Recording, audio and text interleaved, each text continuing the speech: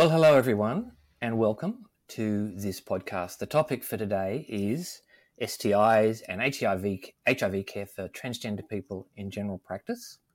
My name's Andrew Knight. I'm a GP. I currently work in southwest Sydney where I provide general practice and primary care to people with severe chronic mental illness. And I'm very pleased to be here because this is a topic which I think we're all dealing with increasingly and sometimes don't feel all that empowered to deal with effectively. So we've asking some questions today which we hope will match what will help you in your practice. How do I consult effectively and respectfully with transgender patients? What do my transgender patients need and want from me? Are there particular HIV and STI issues for transgender patients? And where can I go for information when I need it? I think it's true that GPs are increasingly caring for patients with gender dysphoria or patients who may identify as transgender. So in this session, we'll explore issues and hopefully provide some practical skills to help you provide care in this challenging area. So we thought carefully about our learning objectives. So at the end of this session, we hope that you will be able to describe how HIV and STIs affect transgender people.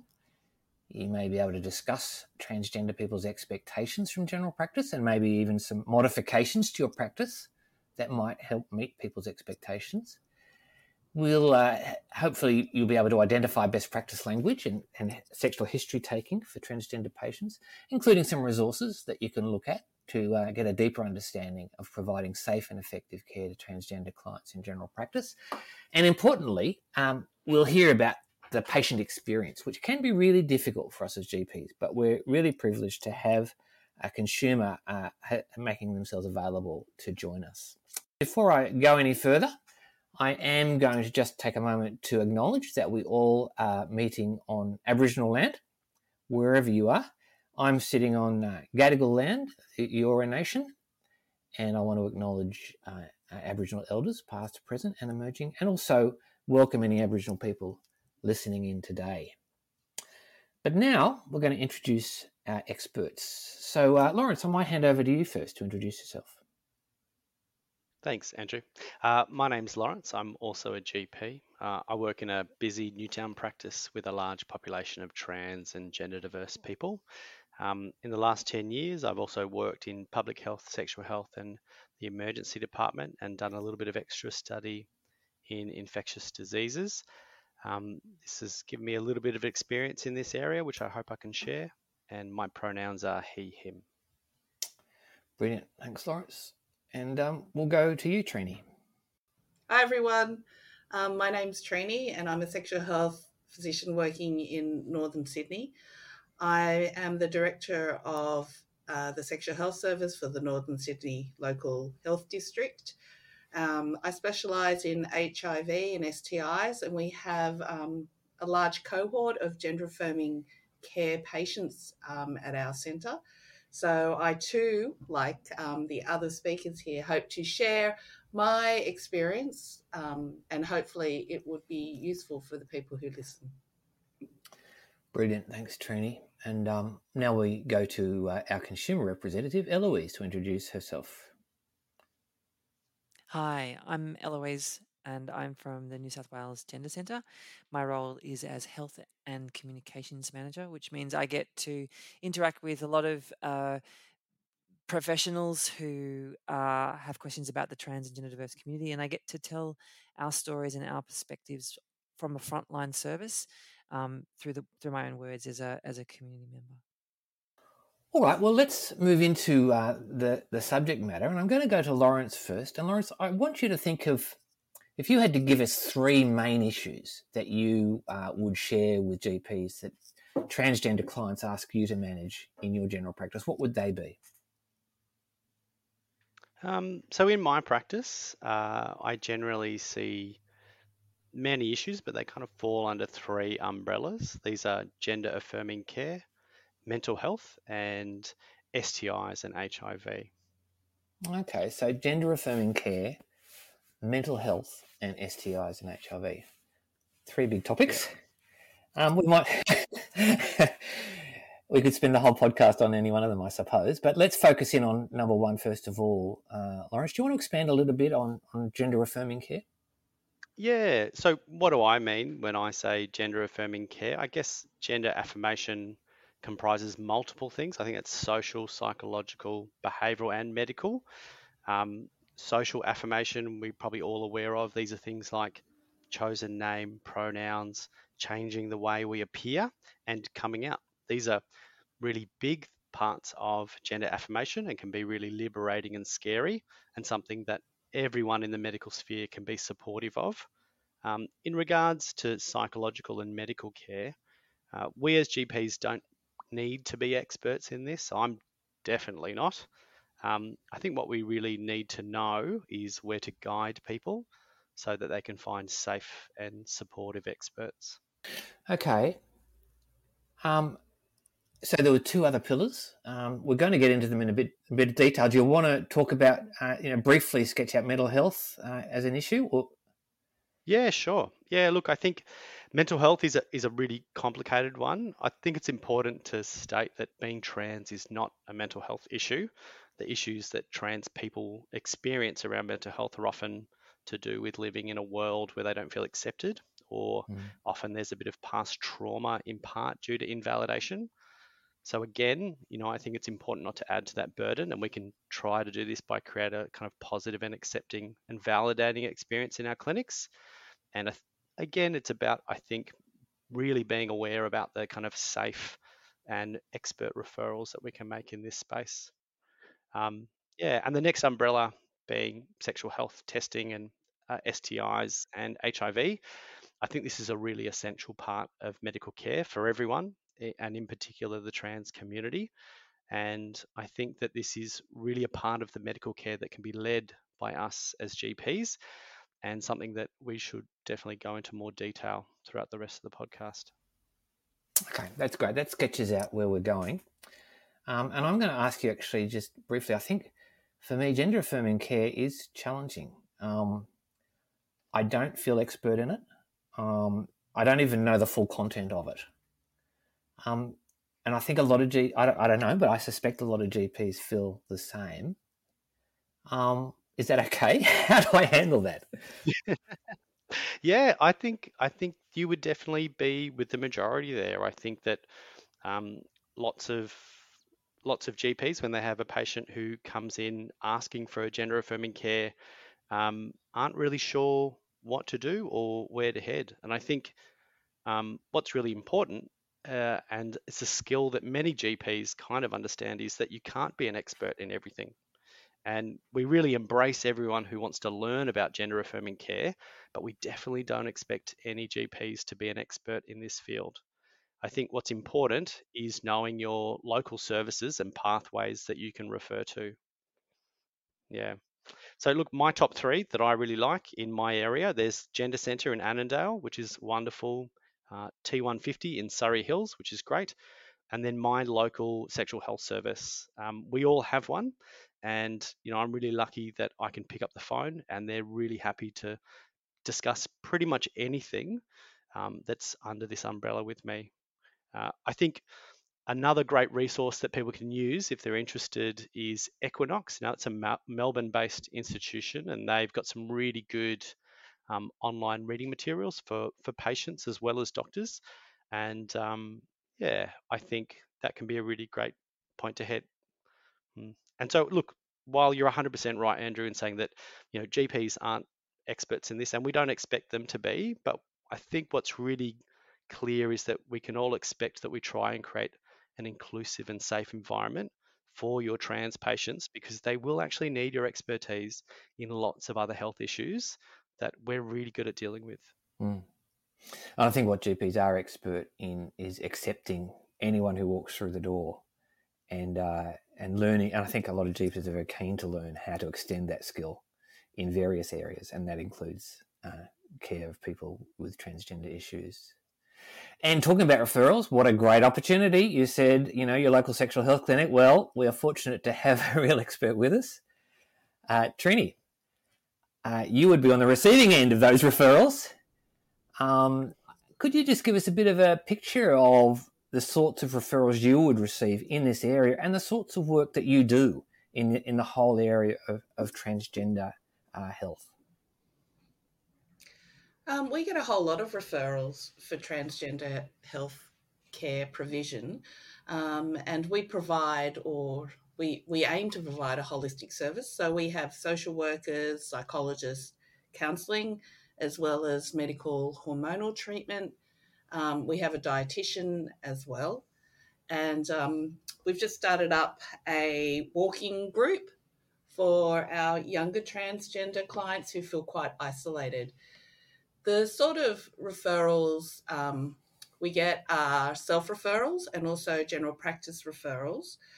The general practice referrals are very wide-ranging. So it might be someone who is established on hormonal treatment, who just wants a continuation of that treatment, and they've just moved into our area, or people who've been thinking about it for many years and for whatever their circumstances have recently changed to the point where they're able to finally access care.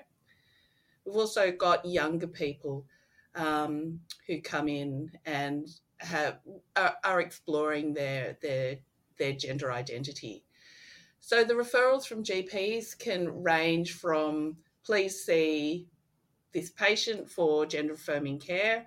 It could be, this patient is established on gender affirming care and would like some counselling or some mental health support. Or it could be, this patient is well established and is moving into their area. They've been on hormone treatment for many years. So they do vary quite widely. Okay, and I think so. My experience is that sexual health clinics, I have experienced quite good shared care, where there's that really good model of the expert in a particular topic area, but also the general practitioner who knows the patient well and the patient wants to continue that relationship in the longer term. Is that something that works for you, or do you work with that model where you work with GPs? How does that work for you in your work? It depends upon what the GP wants and what the patient wants. So I'm very, very happy to do shared care. I think it's a wonderful model. It allows the patient choice. It also educates myself and hopefully the patient and the general practitioner, depending on their level of skill. And it gives options for patients for other health concerns. I think a lot of GP referrals we get,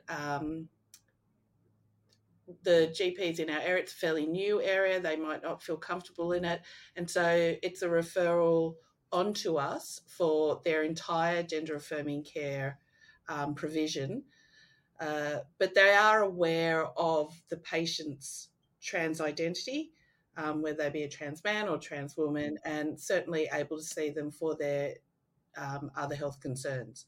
So we're happy to work on any level. I'm certainly happy to provide information, referral pathways, if our service is not appropriate for that patient, or there are other options available that patient prefers. Mm-hmm. Okay, great. So we've had a bit of an introduction. We've heard the sorts of things that Lawrence sees as the key issues for general practice in terms of gender affirming care and the mental health issues that may arise, and also the whole area of STIs and HIV testing. And we've heard a bit from Trini about the specialist care within sexual health as one place where referrals can be made. And Lawrence has mentioned a couple of other resources that we can think about when seeking help for patients that come to us. But this is a great opportunity to actually go to an expert in the area and talk to our consumer rep and ask Eloise, what constitutes a welcoming environment for you? If you go to a general practice, it'd be great to hear some thoughts from you, from your experience, and also your experience as a community, saying what's helpful. So for me, what creates a welcoming environment is a space, a practice, where as a trans and gender diverse person, I'm able to trust that the staff and the healthcare providers respect my identity, respect my need to kind of disclose information about myself that is personal, that in the world that we live in is often judged. I want to be able to go to a practice and know that that information about me is respected, is managed well.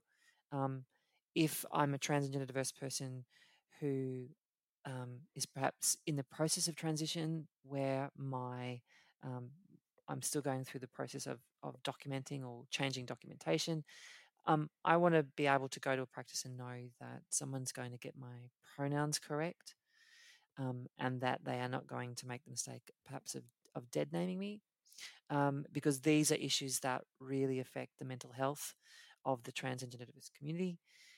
Turning up to an environment where you're going to be vulnerable, disclosing information about yourself that you do not feel is being respected, and the kinds of language or the kinds of approaches that a GP might undertake that signal to me as a consumer that you're maybe on the fence about accepting gender diverse people, that perhaps you feel that this is an environment where you can discuss gender diversity, identity outside of the context of that person seeking care, um, is not something that we are going to experience. So I want to rock up. I want to be met and respected, and I want to be able to trust that the GP that I'm seeing is aware of how gender affirming care works, is aware of my needs, and is focused on my health and not necessarily on my gender. I think one of the most important things any service can do, regardless of whether you're primary care or specialist care, inpatient or outpatient, is to create a safe space. And we try and do that for all of our patients. And a safe space can mean particular things for our gender affirming care patients, and that may be the flags that indicate, yes, we are open to discussing this. It's also our registration forms, allowing people to use a preferred name rather than their legal name, for example, being able to address them in their correct pronouns and their preferred gender. And I think those sorts of things we can all do regardless of how experienced we are with dealing with patients accessing gender affirming care. Thanks, Trini. That's really helpful to get that from your perspective. I think one of the reasons we have information about what our patients want is we did a research project into our gender affirming care model of care, and asked our patients directly what they wanted, how they felt in the clinic, what they thought was missing, whether they felt safe, whether they liked our model of care. So I think there is quite a little bit of data out there in the literature which does discuss safe places and flags and lanyards and badges and pronouns. So that can also help. And I want to ask you, actually, Lawrence, I noticed when you introduced yourself that you gave your pronouns. And that's not something that I'm in the habit of doing at the moment. But are you able to just tell us a little bit about that? Is that something that you think is a really good idea? I guess you do, but could you just expand a little bit on that and the importance of pronouns and us identifying our own pronouns? Yeah, no, thanks, Andrew. I appreciate that. Look, I think it's really important for a couple of reasons. I think one is that what it does is that it demonstrates that you're aware, and you're aware that this is an issue for a lot of people, and you're not just accepting that people have preferred pronouns and that you will use them, but also that you're embracing it as well and trying to be a leader in putting it forward. Hilariously, my partner told me that cis white dudes never say their pronouns, which she kind of laughed at me for the other day. But but I think that's I think that's important, because what it shows to your patients who are trans is that it's a value that you share with them, and it definitely opens the door for them to feel safe to talk about these issues with you and to feel like they'll be heard by you. Do you have a perspective on that, Trina? I agree with Lawrence. It gives implicit permission for the patient to discuss their pronouns. So if I introduce myself and say, "Hi, I'm Trini, I'm one of the doctors here, my pronouns are she, her," then I don't have to actually ask the patient directly, or I might do, but it's easier then to ask the patient directly to say, "What are your pronouns? What would you like to be called?" And that creates that safety, creates that understanding that we are open to discussing this, and we will try and help where we can. Okay, that's great. Really helpful to have some thinking for us on that. Now, I'm going to go back to you, Lawrence, and I'm going to focus in on a particular part of what you raised early on, and that is a whole area of STIs and HIV care, and how you approach that with trans patients. Can you just talk to us a little bit about how you might approach raising the issue with trans patients? Yeah, sure. I think the key here is just about normalizing it and making it really routine. Sexual health is something that's important for everyone, not just the trans community.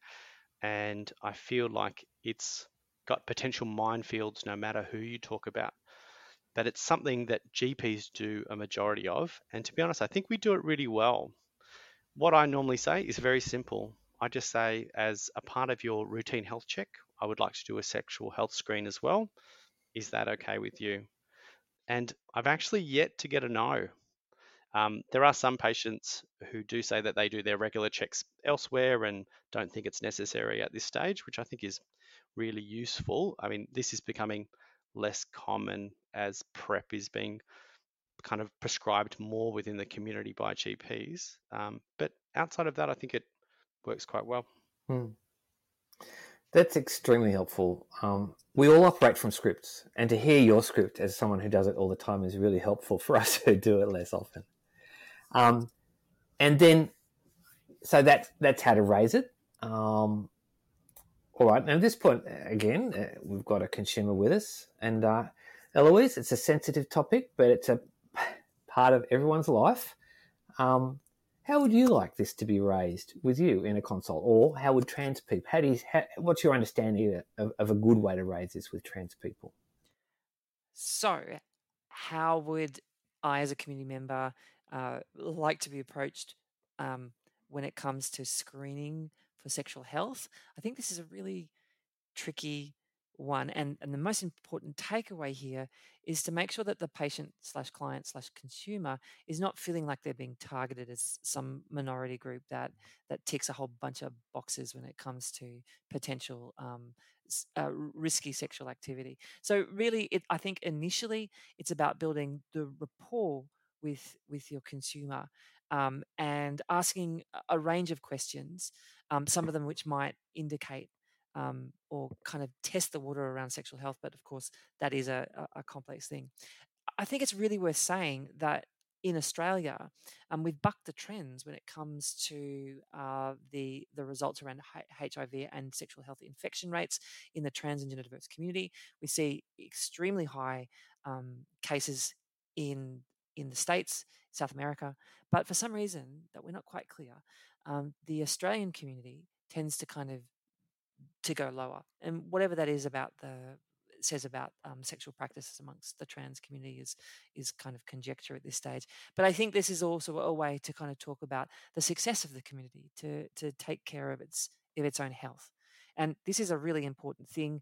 that GPs should be considering when having conversations with the community, because we do know that trans and gender diverse people, and trans and gender diverse women in particular, are reluctant to seek appropriate healthcare in a timely fashion, and frequently find themselves in a serious situation where they're having to front up to an emergency department where things have gotten a lot more serious. So I think this is a great opportunity to have a discussion with your client, and to build that rapport that will allow you to ask these kinds of questions. I think one of the key things that that providers often feel a little uncomfortable about is the language. And there are quite a few minefields or perceived minefields when doing a sexual health screen, because you have to ask about you have to ask about people's risk behaviour if you're going to do a comprehensive screen. And so asking the patient what they prefer the language to be can be a really powerful thing. So I will often say to someone, so I'm going to have to ask you some sensitive questions to get an idea of what sort of tests we need to do and what sort of samples we need. So do you have oral sex? Yes, no, right, righty. That one's easy because everyone just has one mouth. So if it's a assigned female at birth and they haven't had any surgery, you might say, do you have front sex or back sex, or how would you prefer me to refer it to, or how do you refer to it, or what do you call front sex? What language would you like me to use? It is, some people are okay if you say vaginal sex, but some people can get a little bit sensitive about that depending on their past experience. So when in doubt, I find it's better just to ask the patient what they prefer. People are very open to helping. Yeah, that's brilliant. And I'm going to ask, we've got you too, Lawrence. What about that sort of going into the sexual history, like Trini's described, how she might approach it? How do you approach it? No, I thought Trini's insight was excellent. Look, I think we talked about kind of making it part of your routine practice. I'm all about routine, so I like to make this our routine. I like to keep it really short, quick, and clinical. I feel like in making it clinical, there's less emotion around it, and I think that you're less likely to get awkwardness or feel like you're making any judgment. I actually, well, I don't do it personally, but a lot of the doctors I work with use autofill, where a lot of these questions are like pre-recorded and will come up on your screen. I kind of like the 5P approach. I don't know if anyone's heard of that before.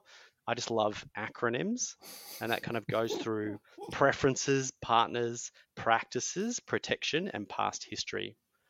I think, and the first point, preferences, is exactly what Trini was talking about. Do you have preferred language for terms you use to refer to your own body? And that essentially means genitals. And I think this is really important. As Trini discussed, is that we really need to make sure that they feel comfortable, and this is one of the best ways to do that. The second thing with partners, I often check if someone has a regular partner, and if so, are they monogamous? Have they had sex with any other partners since their last sexual health screen? What identity would your partners give themselves in terms of gender? That could be really useful. And have you had sex with anyone who's known to have an STI?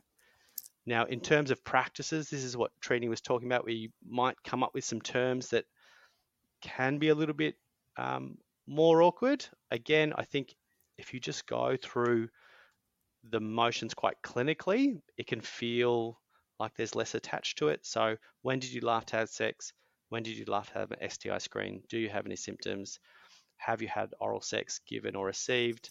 Have you had front sex? Now, you can say front, or you can use the patient's preferred term for their genitals here. It's totally up to you.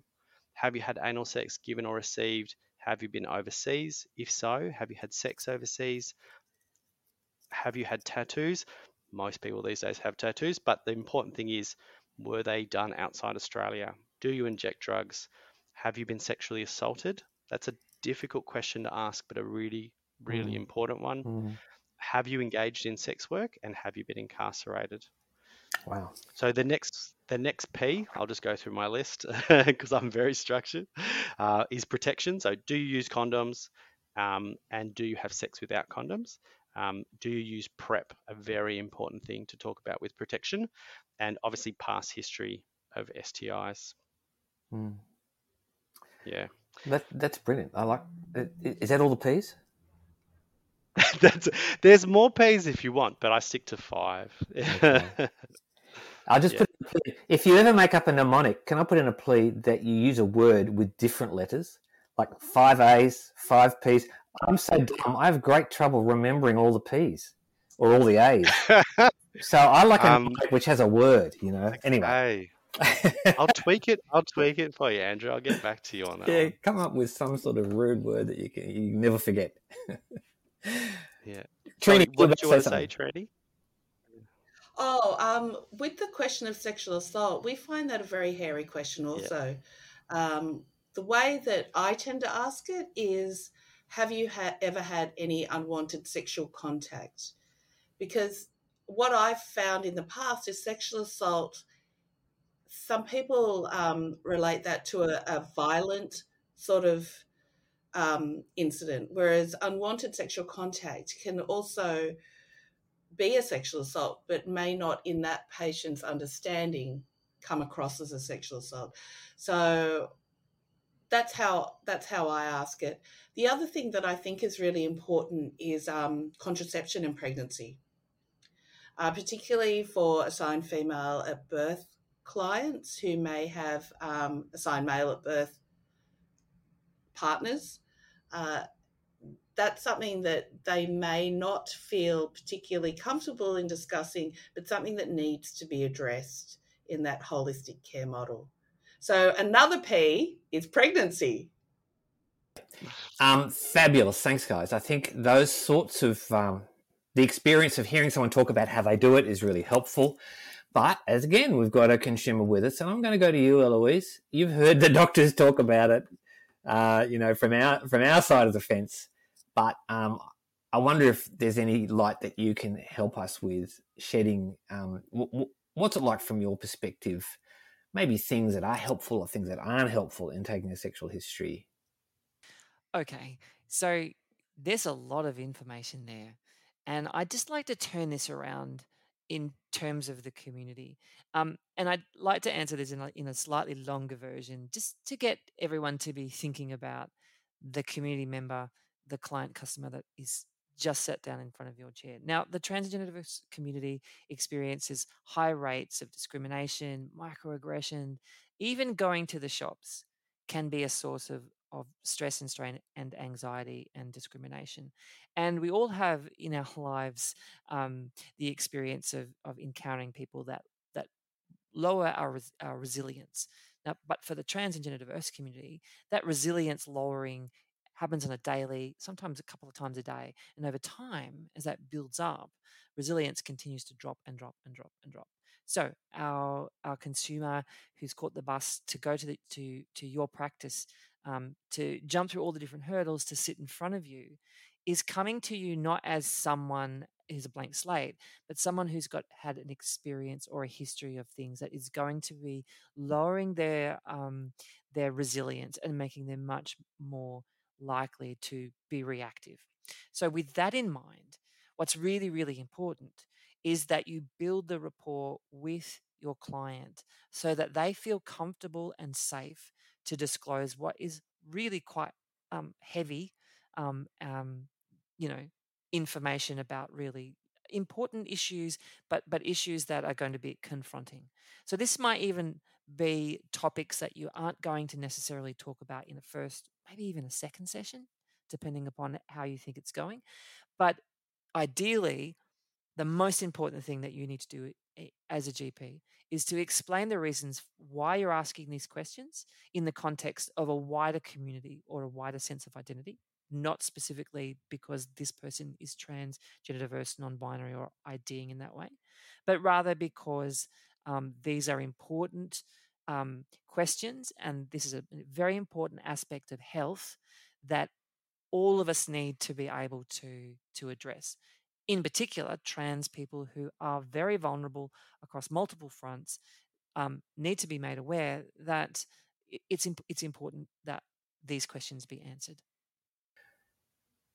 All right, so we're going to move on to testing. And I'm going to start again with you, Lawrence. So I guess physical examination and testing often linked, I suppose, but I just want to go to you and ask you, how do you approach these issues? What determines what tests you're going to take and how you're going to take them? Yeah, I think, look, I'll address that physical examination part first because I think it's a really important point that you raised. Look, examination is usually not required and it can be really intrusive. So I think current guidelines don't require knowledge of exact genitals or certain surgeries to be present to guide our testing. So look, unless we're really providing part of the gender affirming care, I think there's no clinical reason to necessarily do this some of the time. And I think it's probably best avoided for most practitioners who don't specialize in the area. Yeah. Okay. Can I just ask for a bit of clarification of that? Because what about non-transgender people with STIs? Would we be expecting some sort of physical examination or collecting the samples there, Trini? So are you saying don't examine people who are transgender but do examine people who are not? Or just to clarify. Yeah, it's a bit it's a question that comes up reasonably regularly, but for asymptomatic patients, there's no examination that we need to do unless the patient is particularly concerned. So we do self-collected STI screening. We only examine patients if they are symptomatic. Like a rash and consent. Yeah. Yeah, a rash, a discharge, an ulcer, a lump, a bump. I can go on. That's enough. I think we all get the picture. Yeah. Okay. Thanks. That's really helpful, guys. Thank you. Yeah. So look, I think a lot of the screening choices are determined by the symptoms or specific kind of risks or sexual practices of your patient. In the trans community, obviously there are specific risks, and this, community is definitely underserviced. So I feel like it's better to be cautious with testing. Basically, what that means is it's better to do more than less. Again, I love an autofill. I love structure. I think it's really good to do this for your pathology. In terms of kind of routine testing for serology, everyone should have HIV. Everyone should have syphilis. Hepatitis B, really important.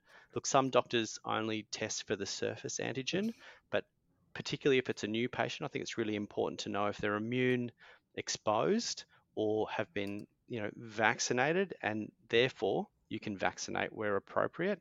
And this means doing surface antigen, surface antibody, and core antibody. Hep C, again, is something that I do regularly, but is not necessarily routine for every person. But common risks are contact with someone who has Hep C, living with HIV, PrEP use, tattoos, and injecting drug use. Hep A, again, really important to establish immunity and vaccinate where appropriate. In terms of site-specific testing, so genital testing for PCR for gonorrhea and chlamydia, that can be done either by first pass urine or a swab. I think it's important, and kind of Trini touched on this base a little bit, that patients who are assigned female at birth, while self-collected genital swabs can be slightly more sensitive in detecting infections, you've just got to make sure that the patient might not be comfortable or actually able to perform this because of discomfort. And so I always give patients the choice, and most of my patients prefer to do a urine. I guess a good way for a doctor to approach this would be to say something like, if you were born with a cervix, it is a little bit more accurate to do a self-collected swab if you're comfortable, but if you prefer, urine testing is also accurate. And it's important to think about this in terms of HPV as well, which is obviously an STI. And HPV is really important for everyone who has a cervix, but it's not something that we should force upon people, but something that we should definitely encourage. Yeah. Okay, brilliant. And Trini, do you want to add anything to that, or? And from your perspective in specialist practice, would you do something different? Well, we provide the full screen as Lawrence described. It the only thing I would add is how frequently the screening occurs, and that would depend upon the risk of the patient and how many partners, their rate of partner turnover. A number of my patients, we do a baseline screen. We vaccinate them for hepatitis where we're able to, because I think a harm minimisation approach is ideal for a lot of patients. We will then decide on how often they need screening, how often to advise them to get screening depending upon their risk. But I also try and discuss with the patient their current risk, because we're all dynamic beings, and what maybe your situation now may be very different to your situation in 6 months' time, 12 months' time, even next week. And so when to come in after they've had a risk episode, what they need to do, what things they need to consider, and how often their screening should occur. So if they're asymptomatic, up to 4 times a year. For people who are less active than that, or are in a monogamous relationship, they may only need screening if that situation changes, for example. Mm-hmm. Okay, anything you guys want to add about testing? I'll probably just add that obviously we've got oral swabs and rectal swabs, which are relatively routine in this community. With the oral swab, I find patients are really good at self-collecting them after all the rats everyone's been doing. That's a big change in the last 2 years. I used to do all of the swabs, but not anymore. And obviously, rectal swabs should always be self-collected. And then, as Trini made very aware that symptomatic patients have a different screen. So things like Trichomonas, Mycoplasma, and BV are things that I don't routinely recommend for asymptomatic individuals. Okay, now getting very specific, rectal swabs, self-collected. What sort of training do you provide? I can answer that. So we do a 5-hour workshop. No, I'm kidding. Basically, I show patients a swab. I describe what they do. I say, you put it in your bottom a couple of centimeters and you run it around the sides, the walls of the rectum. We provide a pictograph, which is available online at the STI Programs Unit website. And they also have a testing tool, which is fantastic. So we show them the pictures. You don't need to speak English to be able to do it. It's fairly obvious. Off they go. If there's any problem, then I will collect it for them. And I will always offer to collect the swab for the patient if they're not keen on doing it themselves. I must say I've had very, very few people who've opted to have a clinician-collected swab compared to their own self-collected swab. I also reassure the patient that they're just as accurate as each other, and research has shown that that's true. So it's very easy. It's very simple. Patients are more than happy to do it, and they're more likely to accept rectal testing if it's a self-collected swab. Okay, well, we're getting through it. Lawrence, I just want to ask you a particular question. HIV, if you've got a trans client and you think they're particularly high risk for HIV, what about PrEP? How do you tackle that? Oh, definitely. PrEP is one of the best ways to prevent HIV and should definitely be discussed and considered in all patients who meet the criteria. And I think there's a lot of people within this community that do. Trans patients are definitely underrepresented when it comes to uptake of PrEP. And that actually gives us as GPs the opportunity to offer PrEP when it's indicated. I think it's really good to know as well that PrEP can be used continuously or on demand. And this makes it a really kind of versatile and achievable medication for most people who are at risk of HIV. I would recommend that anyone who's interested in prescribing PrEP have a look at ASHM's website. They have a great prep prescribing tool. It helps you make the decisions to prescribe and to monitor. It's really accessible for all GPs, and I think it's yeah, I'm glad you raised this because I think it's one of the most important things in helping this population avoid HIV. Okay. All right, and another question to you, Lawrence. I'm sorry to be monopolising you a bit, but I assume you work with general practice software. It's our secret weapon, isn't it, in terms of remembering things about patients. Have you found ways to utilise the software in terms of some of these issues, this gender affirming care? For instance, pronouns. I'm not even sure if there is a section where you can put pronouns into medical director or best practice. Do you use it? How do we use it? Got any tips?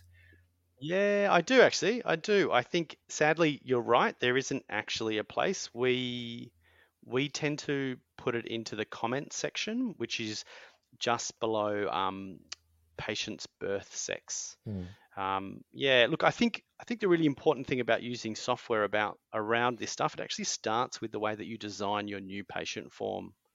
Okay, so gathering a lot of this information is something that can be done through that form in a really respectful way.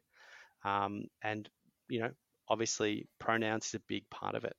Okay. I think in doing it this way, again, you kind of make it routine. So if everyone's pronoun is written in that comment section, if it's not there, you can just ask the patient. And what you actually might find is you're going to catch more gender diverse patients than you were probably aware that you even had. I think it's really important though that that form that you guys create or your practice creates doesn't have anything like maybe a binary gender that might be a little bit ostracizing for the trans or gender diverse community that might actually have the opposite effect to what you're trying to do. Um, and I guess with the other tools, it's kind of leans on what Trini was saying. Um, I I use reminders for all of my STI screens. When I follow up a patient's results, I tell them that we need to repeat these screens based on their kind of risk profile, and I put a reminder in for 3 to 12 months, depending on what follow-up is needed. Obviously, we discussed that they can come in sooner if their situation changes. But I think that's a really easy tool you can use in all softwares. And again, autofills, like we are so busy and there's so much to learn and know as GPs that I find these really useful. When I was younger, I worked with a specialist who said, if you don't do it every day, you should look it up. And I think that's really wise advice. And while this might not be possible in a really busy GP practice, what we can do is make our lives really easy, and autofill and some of those other systems in in place can really make this job a whole lot easier for us. Great. Well, look, we're getting through the things that we wanted to cover. I'm going to take a moment now to just go to each of our experts. And I'd just like you to reflect on the discussion we've had. If there's one takeaway that you would like to re-emphasise to our listeners, what would you say? I'll go to you first, Lawrence. Tough question. That's a big one. I think keep it simple.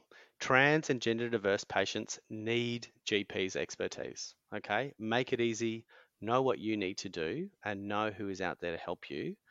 And I think you can be a really valuable person in this in this community. And yeah, that's about it. You mentioned a couple of resources early on. You just want to state those again for us? Is that Yeah, possible? sure. Yeah, of course. So I think, look, in the city, obviously, Annandale's pretty inner city. That's Gender Centre. They're wonderful. T150s in Surrey Hills. They're also excellent. Like I said, someone like Trini, your local sexual health clinic, they're wonderful and they're really happy to take your calls and give you advice. You can give referrals, but you can also work with them together, which I think is great. Equinox is one that I really like because it's GP led. So all their guidelines are how to help GPs manage transgender care, whether that's sexual health or actually if you want to be a part of gender affirming care. And I think the guidelines there are something that most people should read whether you want to engage in that treatment or not, it's a really great thing to know. Mm-hmm. And they've got some really good common questions that, patients and their families might ask about, gender affirming care, and they've got all the answers there. It's really wonderful. Brilliant. And Trini, you've had a bit of time to think. Your message, your big takeaway? It's very similar to Lawrence's message, actually. It doesn't really, gender affirming care does not need to be difficult. And regardless of your experience with these patients, you can make a safe space and you can refer on appropriately.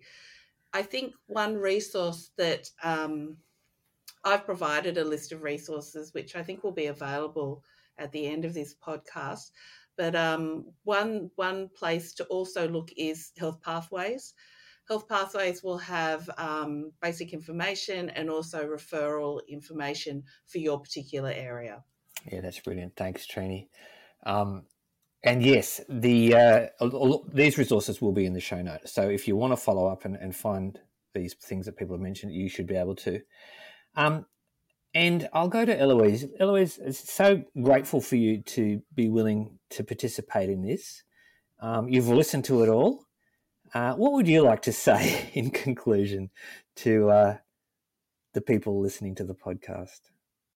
So the last thing I'd like to say is to remind GPs that the trans community is grateful to get fantastic service. We really appreciate it when GPs and healthcare providers go that extra distance for us, and we show our gratitude.